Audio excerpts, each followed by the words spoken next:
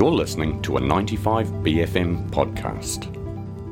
Policy.NZ is back. The website breaking down the candidates of local elections has been relaunched for the upcoming votes in a few weeks' time.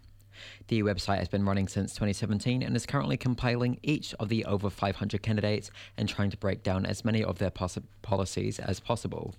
I had a chat with their editorial director, Ollie, Neas, about what has gone into the site and how people can use it. First, he provided a quick rundown of the website's contents. Policy.NZ is designed to be the complete guide to the local elections this year. So it's a tool that you can use to go on and find what elections you can vote on based on where you live.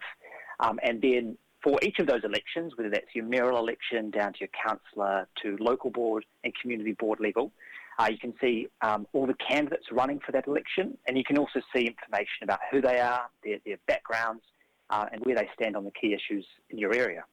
When did you start this project and what prompted its creation? So the origin of Policy.NZ goes back to 2017 actually, when we created the tool for the general election then. And so we've been covering elections in New Zealand for the last 5 or 6 years. And then in 2019, for the first time, we built a tool to cover the local elections. And the motivation there really is that local elections are so important. You know, local government affects our lives in so many ways. But we just felt it's way too hard to find good information about many of the candidates. You know, there are just so many elections. There's over 500 elections at the moment in New Zealand. But for many of those elections, there's not a lot of coverage other than for the most well-known candidates. So when you get your voting paper and you're having to make a choice as to who to vote for, often you've just got so little information to make that choice. And so we felt it was really important to I guess, fill that information gap. And so doing that's actually quite a big task. We've actually got to survey over 3,400 candidates running for office. We send them a big questionnaire that asks for information about themselves and their stance on the issues, and then we process all of that and try and present that in a way that's nice and easy for people to use. While scrolling through the website, seeing so many candidates, many of them have their policies and their beliefs blank underneath their names for various councillors and various wards. Why is this, and is this likely to change over time? Yeah, great question. So every candidate that's running for election is included on the website so that a voter can see who all their options are.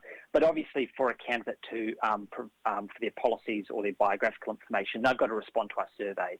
So we've sent surveys out to everyone, and so far we've got nearly 40% of candidates have responded with their positions on the policies, on the topics. So that's where we're at so far, and that's why for some candidates there might be no response and no photo for them. But as the campaign goes on, many more candidates will end up responding. We saw this in 2019. Once we launched, many candidates realised that actually they did want to be included in the tool. So if you've gone onto the tool so far, today, and you've looked at your election and noticed there's a few candidates missing, I'd recommend coming back in a week or so, and there probably should be a few more names there too. So how can voters use Policy.NZ to make decisions and understand different candidates? I think the first thing that they can do is it helps give them a sense as to who all their options are. Often, it's maybe only the mayoral election where you might have the idea of a few big names, but firstly, you're probably not even sure of who all the other options are. But it allows you to kind of go through and take your time to actually see which candidates are aligned with your values and your views for what should be happening in your community, particularly with the major challenges facing our local communities.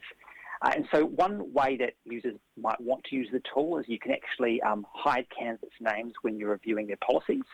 So you can kind of browse free from your preconceptions about the candidates, and then you can save your favourite candidates to a list, and then at the end see a list of your favourites and how that breaks down against the candidates. So you might realise, actually, I really like this candidate's policy. They would have never thought that. I might vote for them. So it's an important part of the process. Obviously, voters bring so many things to their decision when they vote. Their background, their values, their beliefs, and policies are one part of that.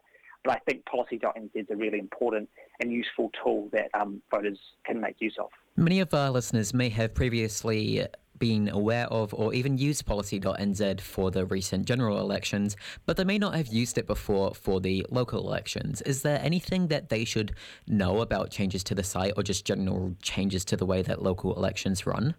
Yeah, so both the general election and the local election sites have a similar kind of philosophy and approach. It's about making this information easy to understand for voters, but they're quite different in terms of how they're made and the content on there. So the local election site, that content's obtained by us surveying candidates directly, whereas the general election site, we're reviewing and synthesising party policies. But the other major difference is that at the general election, you've got two votes. You've got your party vote and your electorate vote, whereas in the local elections, in many parts of the country, you could have more than two votes. In some areas, you might even have 5 votes. So I think that's an important difference, but I think using the Policy.NZ tool is a great way to see easily actually how many votes do I have and who are the different people running for each one. Are there any improvements that you'd like to see made to the site in the future weeks and for upcoming elections? Yeah, it's definitely always a work in progress. I mean, the key thing is just getting more and more candidates to fill out those surveys and come online. Definitely with the website itself, we're really happy with some changes that have been made over the last year. I think the site now is looking more easy to use and slicker than ever before. But certainly it's always a work in progress in terms of making things intuitive, and we're always keen to hear feedback from people if they've got ideas for future features they'd like to see. That was a 95BFM podcast. Support 95BFM with a B card. Go to 95bfm.com/sign up.